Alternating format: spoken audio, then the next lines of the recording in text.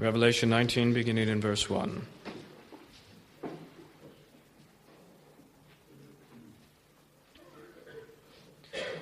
After these things I heard a loud voice of a great multitude in heaven, saying, Alleluia! Salvation and glory and honor and power belong to the Lord our God. For true and righteous are his judgments, because he has judged a great harlot who corrupted the earth with her fornication. And he has avenged on her the blood of his servants shed by her. Again they said, Alleluia! Her smoke rises up forever and ever. And the 24 elders and the 4 living creatures fell down and worshipped God who sat on the throne, saying, Amen, Alleluia! Then a voice came from the throne, saying, Praise our God, all you his servants, and those who fear him, both small and great. And I heard, as it were, the voice of a great multitude, as the sound of many waters, and as the sound of mighty thundering, saying, Alleluia! For the Lord God omnipotent reigns. Let us be glad and rejoice, and give him glory, for the marriage of the Lamb has come, and his wife has made herself ready. And to her it was granted to be arrayed in fine linen, clean and bright, for the fine linen is the righteous acts of the saints. Then he said to me, Write, Blessed are those who are called to the marriage supper of the Lamb. And he said to me, These are the true sayings of God. And I fell at his feet to worship him, but he said to me, See that you do not do that. I am your fellow servant and of your brethren who have the testimony of Jesus. Worship God, for the testimony of Jesus is the spirit of prophecy. Now I saw heaven opened, and behold, a white horse. And he who sat on him was called Faithful and True, and in righteousness he judges and makes war. His eyes were like a flame of fire, and on his head were many crowns. He had a name written that no one knew except himself. He was clothed with a robe dipped in blood, and his name is called the Word of God. And the armies in heaven, clothed in fine linen, white and clean, followed him on white horses. Now out of his mouth goes a sharp sword, that with it he should strike the nations, and he himself will rule them with a rod of iron. He himself treads the winepress of the fierceness of the wrath of Almighty God. And he has on his robe and on his thigh a name written, King of Kings and Lord of Lords. Then I saw an angel standing in the sun, and he cried with a loud voice, saying to all the birds that fly in the midst of heaven, Come and gather together for the supper of the great God, that you may eat the flesh of kings, the flesh of captains, the flesh of mighty men, the flesh of horses, and of those who sit on them, and the flesh of all people, free and slave, both small and great.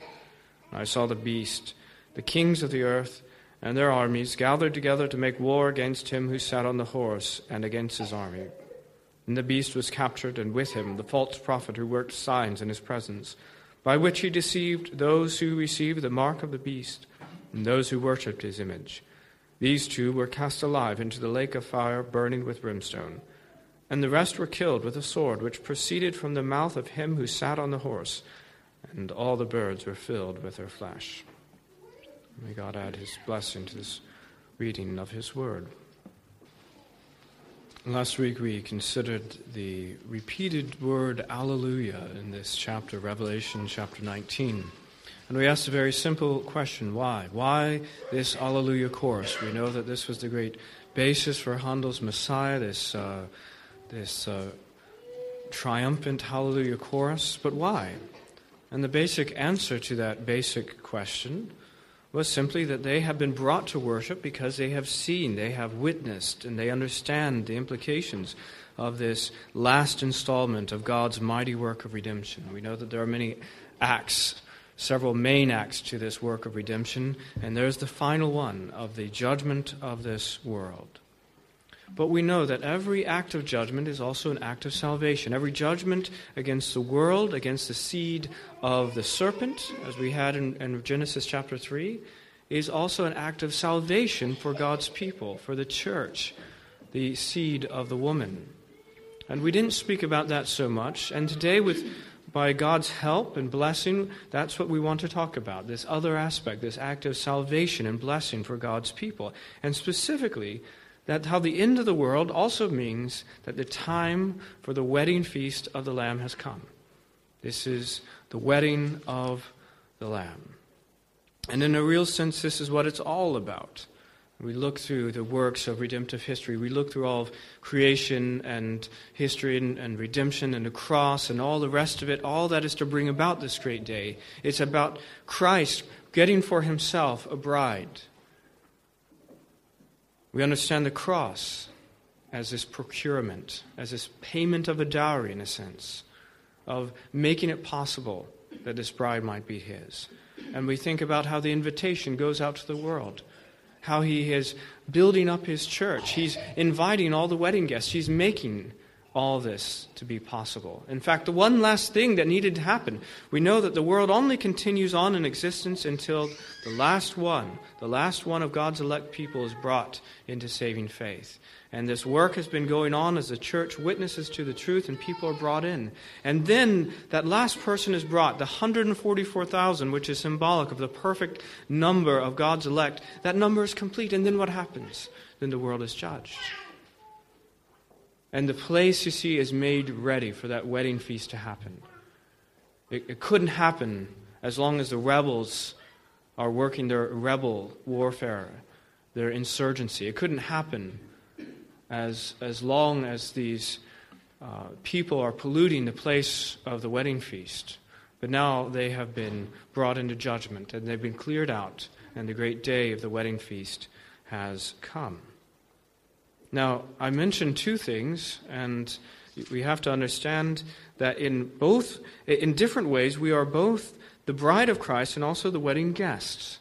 We see that these things are used interchangeably in this, and I just want to say from the outset, we're both of those things. God's people, in different ways, are both of those things. And so again, the whole history of redemption can be seen as this process, as this bringing about the wedding feast in both senses. As the bride, you think about what is the groom, how does a wedding, particularly a traditional wedding, happen? Well, it's the groom's choice of bride. That's the sovereign election of his people, you see. Then it's the groom's invitation to the bride, and that's the gospel message. It's the agreement of the bride and the bride's family, that faith, apprehending Christ in faith, receiving that invitation, and then it's a public betrothal. And what is a public betrothal? Well, it's our baptism. We're publicly betrothed to be the Lord's. And then there's the groom's preparation and payment of the dowry. Well, as I mentioned, we can see that happening on the cross. There was a price to be paid. We came with a great price on our heads, an infinite price, and Christ paid it in order that we might be his bride. Then there's a time of waiting. There's an interval in between that, a waiting for the day of the wedding to come. And that's our current situation as we await the second coming. We are waiting for the wedding. And then just beforehand, there's the bride's preparation of putting on the wedding dress. And of course, that's our sanctification, our growth in holiness. And then finally, the wedding and our glorification and forever to be with the Lord in heaven. And it's very, very similar if we think of it in terms of wedding guests, because the groom decides who he's going to invite. That's his sovereign election. Then the groom has an invitation. He says, would you like to come? And then there's agreement of the guests. That's their faith, reception of that message. I believe and I want to go. The groom's preparation and payment for this wedding, because there is a payment for this wedding, and he had to pay it. And then again an interval as the guests wait for the wedding. And then finally the guest has a little bit of preparation as well. The bride puts on her wedding dress, and the guest put on their wedding garments, which is also a picture of our sanctification. And then finally they as well come into the wedding. Well, this, as I say, is what it's all about, the wedding of the Lamb. That's what it's all leading us into. And what we, in fact, not so long ago mentioned in the midweek Bible study, 2 Corinthians 11:2, I am jealous for you with godly jealousy, for I have betrothed you to one husband, that I may present you as a chaste virgin to Christ. And this is also the thing about Revelation. We know that in the letters to the 7 churches, these churches are being presented with temptations. They're being presented with temptations to compromise with the world. They're being presented with temptations to fall in with the harlot's fornication. And the message of Revelation to these people is that you've been betrothed. You're soon enough to be the bride of Christ, and you need to keep yourself clean. You're to be a chaste virgin to Christ. Well, we'll come to these things as we think of the applications. But first, let's think of the wedding of the Lamb under these 3 points. First, blessed are those called to the wedding. Second, the invitation is legitimate. And third, the bride is ready. Blessed are those called to the wedding. The invitation is legitimate, and the bride is ready. So first, blessed are those called to the wedding. And we read in verse 7, let us be glad and rejoice and give him glory, for the marriage of the Lamb has come. And then he said to me, write, blessed are those who are called to the marriage supper of the Lamb. Now, it says marriage supper in our translations, but we could just as easily say wedding, because that's what a marriage supper is. It's the wedding. And blessed are those. Now, blessed, that's almost an understatement. And I feel very inadequate this morning to be able to convey just the blessing of it. That's my great frustration as I look at this sermon. And even now, having tried to prepare something, I just simply cannot convey the blessedness of this wedding feast, of this marriage. Why are they blessed? Just ask us a simple question. What's so blessed about it? What would be blessed about any wedding? Well, we have to consider who the groom is. We have to consider this Lamb, what he's done and what the wedding entails, right? Now, this Lamb is the Son of God, and that is the ultimate frog turns into a prince story. You know, those children's stories, and little girls would love to be in a situation of some ordinary seeming person or even creature turns out to be a glorious prince. It's not apparent at first, but soon enough we find that. Well, that's the reality, the root of that legend, story, idea is, of course, Christ himself, who came in this world in a state of humiliation. It was not apparent to people around him that he was the King of glory, the Prince of Peace, the Son of the living God. It was not apparent because he was in a state of humiliation.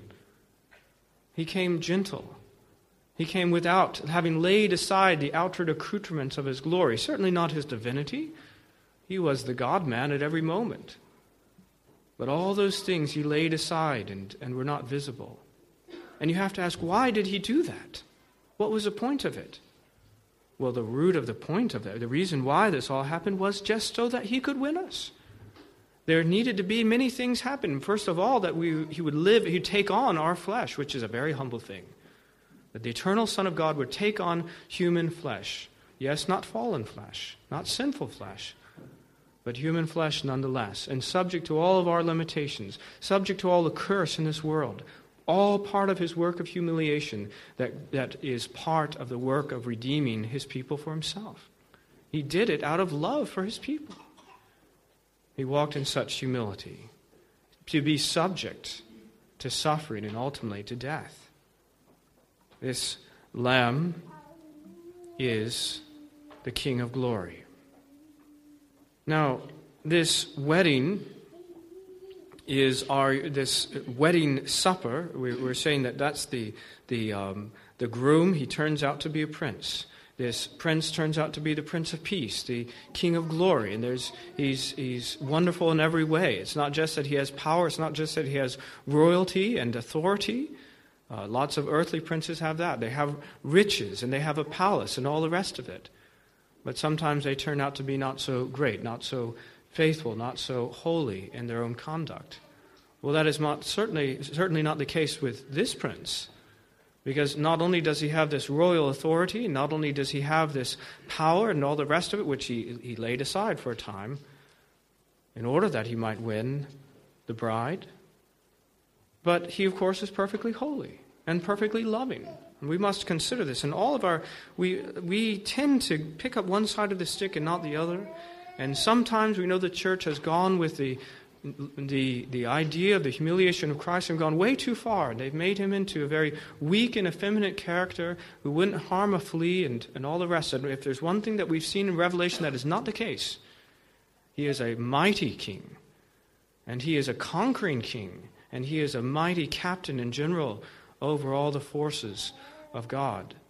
And he most certainly will be the judge as well on this final day. He's all of those things. So we cannot think of him in purely one sense or the other. But in all that, we must not lose sight of also the fact that he is so perfectly loving. and that to his own people there's no one more tender, no one more kind, no one more willing to put himself out for his own people. And he does those things because he's so wonderful, you see, infinitely worthy of our love and affection. And the weddings are wonderful, aren't they? The weddings, there's something about the occasion themselves that it's so wonderful and beautiful to be a part of it in any way, as our church has been blessed to see over the summer. But what really makes a wedding wonderful is the one to whom we're getting married. And that's, of course, what we have in Christ, the perfect in every way, the perfect spouse. So it is blessed. And it says, blessed are those who are called, because you don't just get to this wedding unless you've been called to it. You don't just show up. You can't crash the gate to this wedding. You have to be called to it. And what we had in Revelation 17:14, those who make war with the Lamb, these will make war with the Lamb, and the Lamb will overcome them, for he is Lord of lords and King of kings, and those who are with him are called, chosen, and faithful. We think of ourselves, and we ought to think of ourselves, if we have put our faith in Christ as his people, we must think of ourselves as being called. We are called. And we are chosen. 1 Peter 2:9, you are a chosen generation, a royal priesthood, a holy nation, his own special people. In John 6:39, this is the will of the Father who sent me, that of all he has given me I should lose nothing, but should raise it up the last day. And the point I'd particularly make about this one is all he has given me. All right? He's given, the story of the cross has at least to do with the Father's election of certain people and of giving those people to the Son. And he says, Son, I want you to save them. Well, that's the bride of Christ. You see, that's his people. The Father has decided who is going to be, and the Son is going to save them. And he has, and he will save them. That calling is not universal, it is particular. It is limited to those whom the Father has given. And that's why then in 1 Peter, as I mentioned, we are a chosen generation. Now these things, the idea of calling, the idea of choosing, now sometimes calling is a very general call. And the call goes out to lots of people who don't receive it. And sometimes we can think of call as a very specific and effectual calling. And those things, those people, that number of those who are effectually called is the same number of those who are chosen. But the way it's put, for instance, in the parable of the wedding feast, and we can't forget about this parable in Matthew 22, the way it's put is this, in Matthew 22:11. But when the king came in to see the guests, he saw a man there who did not have on a wedding garment. And so he said to him, Friend, how did you come in here without a wedding garment? And he was speechless. And the king said to the servants, Bind him hand and foot, take him away and cast him into outer darkness. There will be weeping and gnashing of teeth. Why? For many are called, but few are chosen. And the explanation for why this man did not have a wedding garment, the explanation for why he was in the end cast into outer darkness and not received into the wedding feast, not an invited guest, not welcome in heaven, is because he was not chosen. The call goes out, the invitation goes out, but not all are chosen. And that's why, you see, it's blessed, because I think the sense of those, the sense that we're talking about here in this chapter of blessed are those who are called is that effectual calling, the call that is coextant with those who are chosen. That's why you're so blessed. To be part of that wedding is immensely, infinitely blessed. But not everyone is called, not everyone is chosen to be a part of it. But those who are greatly blessed.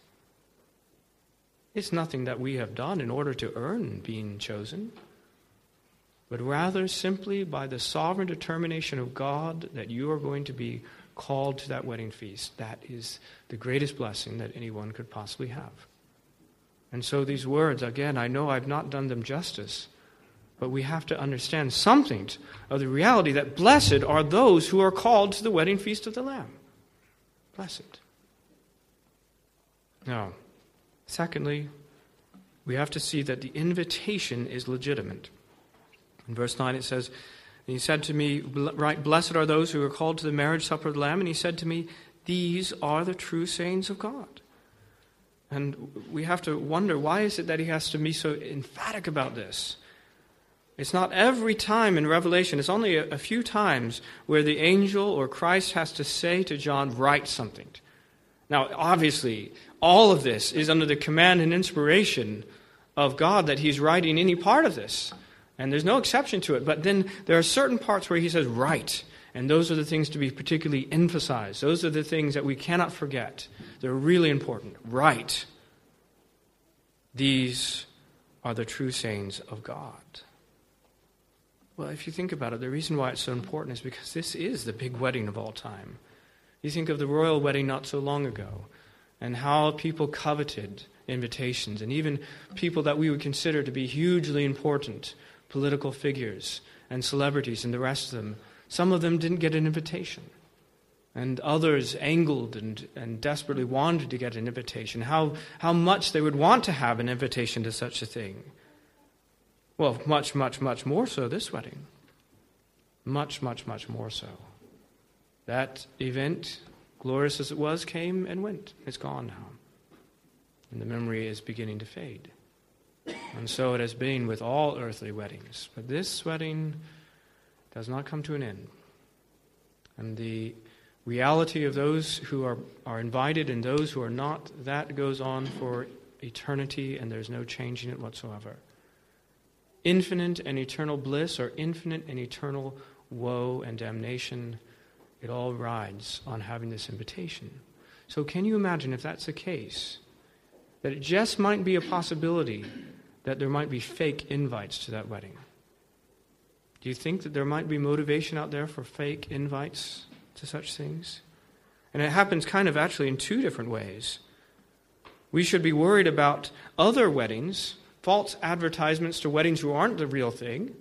They act and they portray themselves as being the big event, the big wedding, but actually it's another wedding.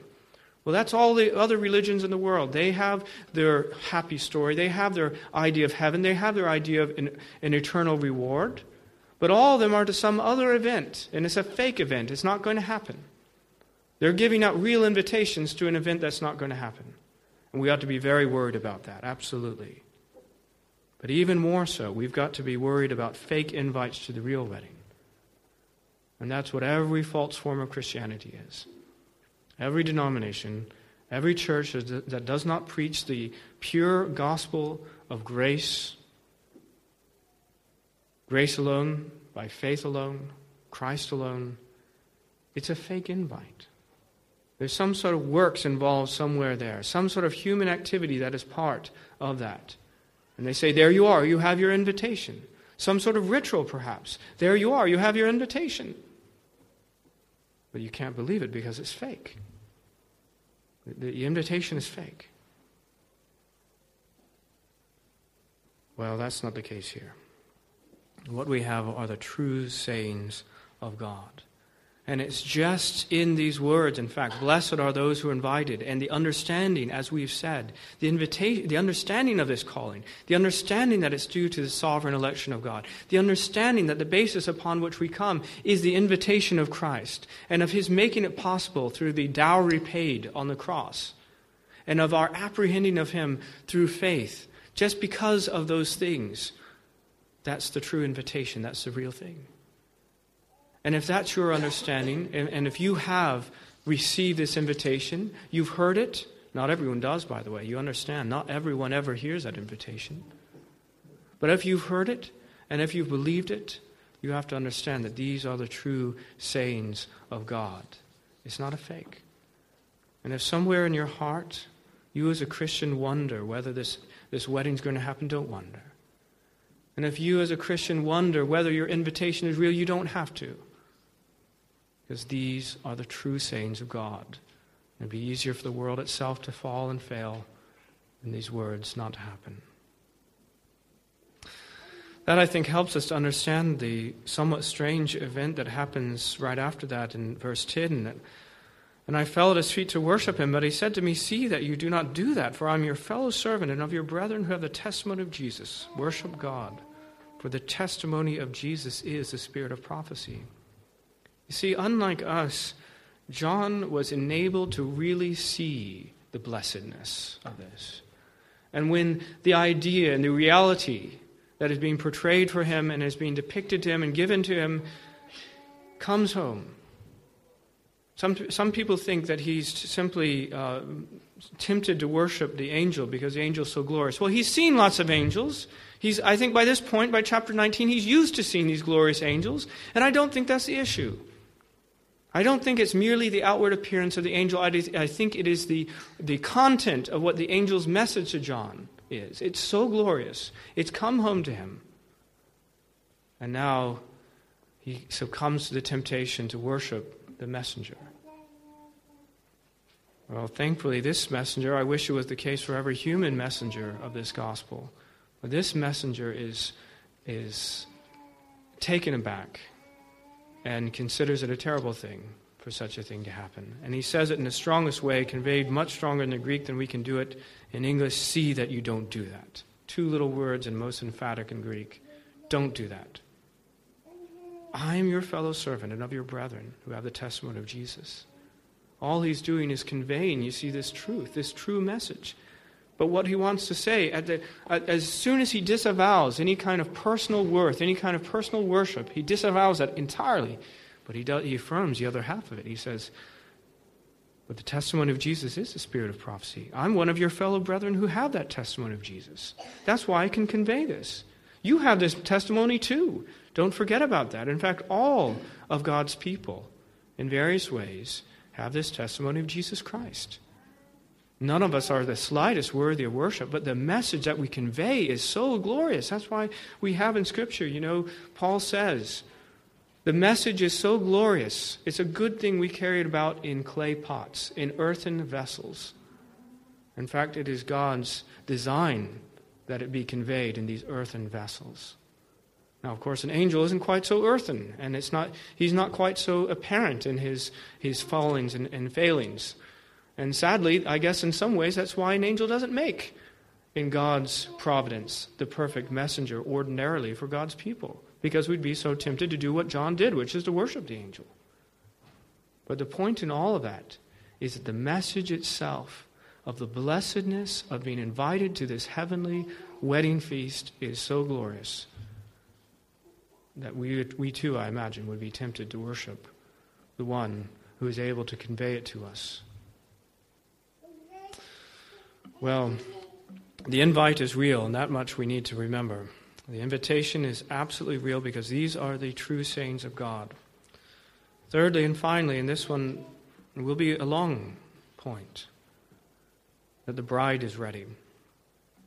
It says at the end of verse 7, and his wife has made herself ready in verse 8, and to her it was granted to be arrayed in fine linen, clean and bright, for the fine linen is the righteous acts of the saints. And in this, as we consider this particular point, there are these two things that are juxtaposed that we have to fit together. The reality of God's grace in us being our righteousness, our clothing that he gives us, and yet also that somehow it is the righteous acts of the saints. Somehow these things have to fit together.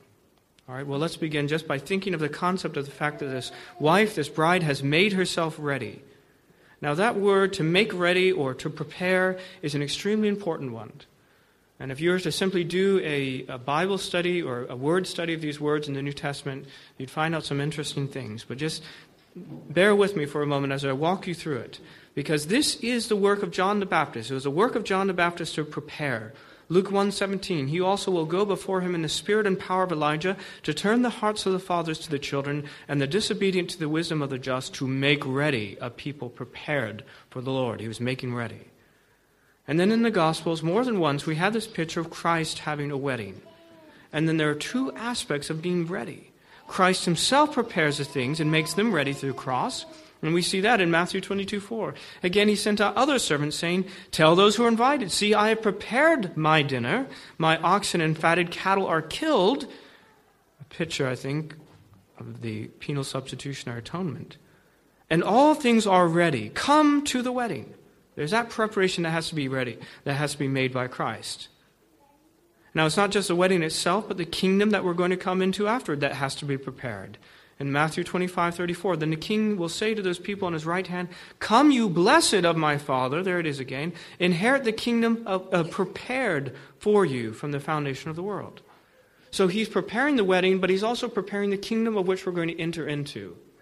It's been prepared for us from the foundation of the world. This is preparation. There's a work of preparation as Christ built up his kingdom by the proclamation of the gospel. That's how this kingdom is being prepared. The work of proclaiming the gospel and of people coming to Christ and of people being saved and sanctified. And this place then this kingdom that is being prepared, that's the place we desire. As Hebrews 11:16 says, that we desire a better, that is a heavenly country. God is not ashamed to be called their God, for he has prepared a city for them. That is what he's doing. That is, again, this work of human history right now. He's preparing a place. He is preparing the kingdom for us. It's all in preparation. And supremely, and the most moving words of all, the words of Christ himself in John 14:2, "In my Father's house are many mansions. If it were not so, I would have told you. I go to prepare a place for you." And I do hope that you are moved in some sense by those words. I go to prepare a place for you. That's what Christ is doing in this world. And in heaven, he's preparing a place for us. As 1 Corinthians 2:9 says, "Eye has not seen, nor ear heard, nor has entered into the heart of man the things which God has prepared for those who love him." And we have to revert to that, don't we? Because we have to say that it is so marvelous, so wonderful. There's nothing I can do or say to truly get you to understand how marvelous it is. We have to say, eye has not seen, or ear has not heard. It's not even entered into our hearts. The things which God has prepared for us. This work of preparation. But now, the thing is, that's Christ's work. That's his preparation. But it's not merely the external preparation of the kingdom, not merely the external preparation of this wedding that he's working on. It's also the preparation in us that we are being prepared. Romans 9:23 says that he might make known to us the riches of his glory on the vessels of mercy which he has prepared beforehand for glory. He's prepared certain vessels for glory. That's us. Or Ephesians 2:10, we are his workmanship created in Christ Jesus for good works, which God prepared beforehand that we should walk in them. That we are being prepared. That is us. These good works that we're doing.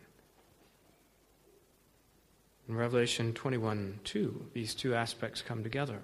We'll come to it, Lord willing, someday. These two aspects of what Christ is doing and the preparation, that the good works that we are being prepared to be in, come together. Then I, John, saw the holy city, New Jerusalem, coming down out of heaven from God, prepared as a bride adorned for her husband. She's prepared. Who prepared her? Well, of course, Christ did. But that preparation includes not only the fact that she's been brought in, not only that her sins have been paid for, but also in the righteous acts that she herself, by God's power, is able to perform.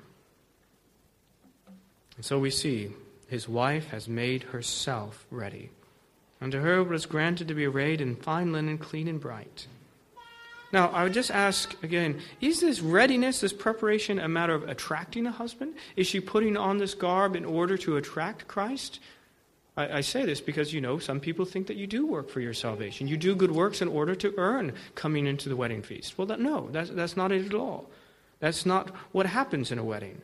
You see, the marriage has already been determined. It's already been contracted. The wedding date is set. There's nothing left then, in that sense, to earn a husband. We don't earn a husband by our good works.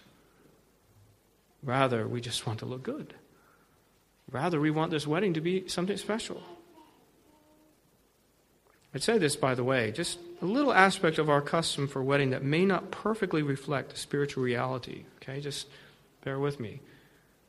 Is that the bride goes off and buys a dress in our customs. She goes off and buys a dress of her own choosing. And the groom doesn't have any idea what it might be until the wedding day. Now, I understand there's some probably good things in there. But there's one little element, and I don't know if you've thought about that, but what if the groom doesn't like it? What if it's not to the groom's taste?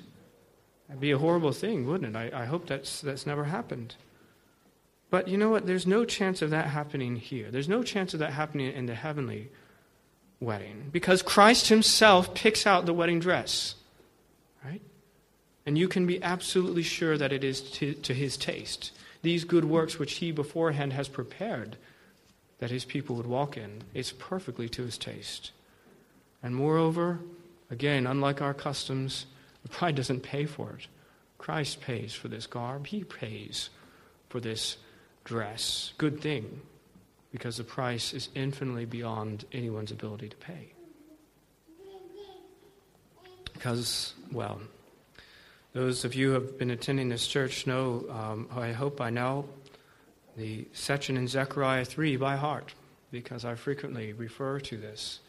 We talk about what the nature of this dress is and what it costs. Well, the situation is of Zechariah, the high priest, in Zechariah 3:3. Joshua, the high priest, Now Joshua was clothed with filthy garments and was standing before the angel. And what are these filthy garments? Is his sin, right? His sin. And he answered and spoke to those who stood before him, saying, "Take away the filthy garments from him." And he said, "See, I have removed your iniquity, your sin from you, and I will clothe you with rich robes." And I said, "Let them put a clean turban on his head." So they put a clean turban on his head, and they put the clothes on him. Right? So here it is. What is wrong with us? We are clothed in iniquity. We are wearing our sins on us. And someone else, God, has to take that away from us and put on his own clean clothing on us of righteousness. What did it cost? That's Revelation 7:13. One of the elders answered and said to me, "Who are these arrayed in white robes, and where did they come from?" And I said to him, "Sir, you know." And he said, "These are the ones who come out of the great tribulation and washed their robes and made them white in the blood of the Lamb." The only detergent, the only agent powerful enough to wash us clean, to wash away our sins, is the blood of Christ. And that's what we have done for us. But now here's a strange thing, that the way this clothing is described is as the righteous acts of the saints. That's the thing, again, that's a little bit hard to put together. Now, and what does that consist, these righteous acts? Well, holiness, of course. And in the context of Revelation, by the way, that particularly means separation from the world. It's like in James 1:27, "Pure and undefiled religion before God and the Father is this." What is it? To visit orphans and widows in their trouble, and to keep oneself unspotted from the world. You see how the idea of unspotted from the world? That the idea maybe that we've already been given Christ's righteousness as our justification, and we're made righteous perfectly in his sight. But yet there's the reality of walking in this world and of the need to be unspotted from it. Now, all of this came from Christ. It's his workmanship. We already said that in Ephesians 2:10. The fact that God's people can keep themselves unspotted from the world, the fact that God's people can do righteous acts, that's entirely the work of God himself in Christ. It's our workmanship. It's his workmanship that we walk in them. And similarly, Titus 2:11 says, "The grace of God that brings salvation has appeared to all men, teaching us that denying ungodliness and worldly lust, we should live soberly, righteously, and godly in the present age, looking for the blessed hope and glorious appearing of our great God and Savior Jesus Christ, who gave himself for us, that he might redeem us from every lawless deed and purify for himself his own special people, zealous for good works." And I guess what I'm trying to say in all this is that these works of justification and of sanctification are all one great work of God's salvation for us. It's all from him. But there is a little bit of difference between justification and sanctification. All right? Now, if you imagine, I want you to just imagine one category, justification, the other one, sanctification. And then underneath them, two different words for the way God gives us grace. One of them is imputation, and the other word is infusion. All right? I know we're having these technical terms, but it's important, all right? Because what properly defines the way that God communicates his grace to us in a justification is imputation. The alien righteousness of Christ is imputed to us. It is given to us. It's not properly ours. There's no part of us. There's no fingerprints of you and I on that righteousness at all. We are made just entirely through the imputed righteousness of Christ. But what about sanctification? Sanctification, the right word there is infusion. Now, there's an infusion of God's grace, but what happens in our sanctification is that we're actually enabled to do good works. And there are, as it were, our fingerprints. Now, God is moving our hands in order to do these works, yet our fingerprints are on this grace, this righteousness. Okay? And just larger catechism, just so you know, infusion itself is a bad word when used when speaking of justification. That's the error of the Roman Catholic Church. But it is a good word when it comes to sanctification. And what it says in the Larger Catechism 77, wherein do justification and sanctification differ? What's the difference? Well, although sanctification be inseparably joined with justification, yet they differ in what? That God in justification imputes the righteousness of Christ. In sanctification, his Spirit infuses grace and enables the exercise thereof. Enables the exercise thereof. Well, so in both of these things then, we have this righteousness. We have this preparation. The bride has made herself ready. Christ is the one who's done it. That's his work. She's been handed this dress to wear, and all she has to do is to walk in this world unspotted from it. And Christ is the one who has enabled this to happen. All right. Now some application. First of all, we have to extend the invitation. All right? I said the invitation is real, and if you're here this morning, having not received that, having not received Jesus Christ, the invitation is yours one more time. I mentioned this word providing. I mentioned the idea of providing something and of preparing something, because that's what Christ is doing for his people. He is preparing a place for us. He said, I go to prepare a place for you. Now, that's what Christ is doing. What about ourselves? What about Satan? He's also preparing a place for us. And it's in hell. And he's working very hard to make sure that we're going to be there. And in fact, he's going to make sure that it's going to be hotter than it otherwise would be, as he continually works to tempt you and to deceive you and to bring you into greater sin. Hell is going to be the worse for you as he does this work. He's preparing a place in hell for you. And along with it, there is the idea and the desire for we ourselves to want to prepare a place. Outside of Christ, apart from his work, we want to prepare a place. And I want you to understand that we're greatly deceived in trying to do that. You think of the story of the rich farmer in Luke 12. What is the conclusion to all of his work, all of his desire to build up an earthly paradise, to provide things for himself that are never going to fall away? This is what God says. He says, "Fool, this night your soul will be required of you. Then whose things will those things be which you have provided?" And again, the better translation is prepared. You prepared these things in order that you might have an earthly paradise, a kingdom on earth, a mansion. You're preparing a mansion for yourself, this earthly paradise. But it's all illusion. It's all going to fall away in a moment of time, and your soul will be required of you. Well, again, the invitation is for you to go to someone else's place, which he's going to provide. To receive someone else's righteousness, which will make you just. The invitation is real. These are the true sayings of God. If you believe in the Lord Jesus Christ, you'll be saved. That's the invitation. You ought to receive it. And second, I want us to think about the reality of the garment. And this is a related issue, of course. I just want to convey to you very briefly something that happened back in Revelation chapter 3. And it's wise counsel. Sometimes it's so hard to find wise counsel in this world. We have all the world trying to tell us to do very foolish things. But every once in a while we get to hear wise counsel. And I want you to hear this wise counsel. Do you know what it says? Revelation 3:18. I counsel you to buy from me gold refined in the fire, that you may be rich, and white garments, that you may be clothed, and that the shame of your nakedness may not be revealed. And anoint your eyes with eye salve, that you may see. This is Christ's words to a church. Christ's words to this church. I counsel you to buy gold refined in the fire, white garments that you may be clothed. That's my counsel.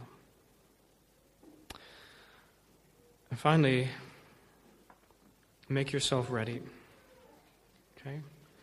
Now, if good works don't save you, and we're very clear on this, Christian, we're very clear on this. If good works don't save you, why do it?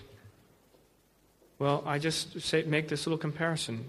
Wearing clean clothes doesn't save you either. Why are you doing it? Most of you here are wearing clean clothes. Why? Aren't you going to argue with me and say, I don't need to wear clean clothes because it won't save me? Somehow you're all doing it. Why? Because it's good. It's nice. It's something you enjoy doing. It's something, who would want to wear wet and dirty and smelly clothes if you had a choice? There'd have to be something wrong with you to want that, right? There'd have to be something wrong with you. And of course, we know that the mentally ill don't seem to care. The mentally ill do sometimes want to be clothed in terrible things. But God's people, we should want, not because we're going to earn salvation, but because we know it's to the taste of the one who has called us, the one that we're betrothed to. Because he is giving us these clean clothes to wear, he wants us to wear them. And because these clothes are inherently attractive to us, or ought to be. And that they're salutary and good and beneficial and healthy for us to wear in every way that could be possibly imagined. That's why we wear them. It's interesting. We sometimes we stop halfway through 1 Timothy 2:9. We say, in a like manner also, that the women adorn themselves in modest apparel with propriety and moderation, not with braided hair or gold or pearls or costly clothing. And we stop and we forget what else goes on. But which is proper for women professing godliness with good works. That is the recommendation. That is the clothing that God's people should want to put on, with good works. Christ is doing this work of preparing his bride. And even moment by moment and day by day, as he gathers more people, he doesn't just stop by bringing us in. He then makes us clean. He makes us pure. He makes us to be clothed in righteousness. We ought to make ourselves ready by availing ourselves of these things. Well, let's pray.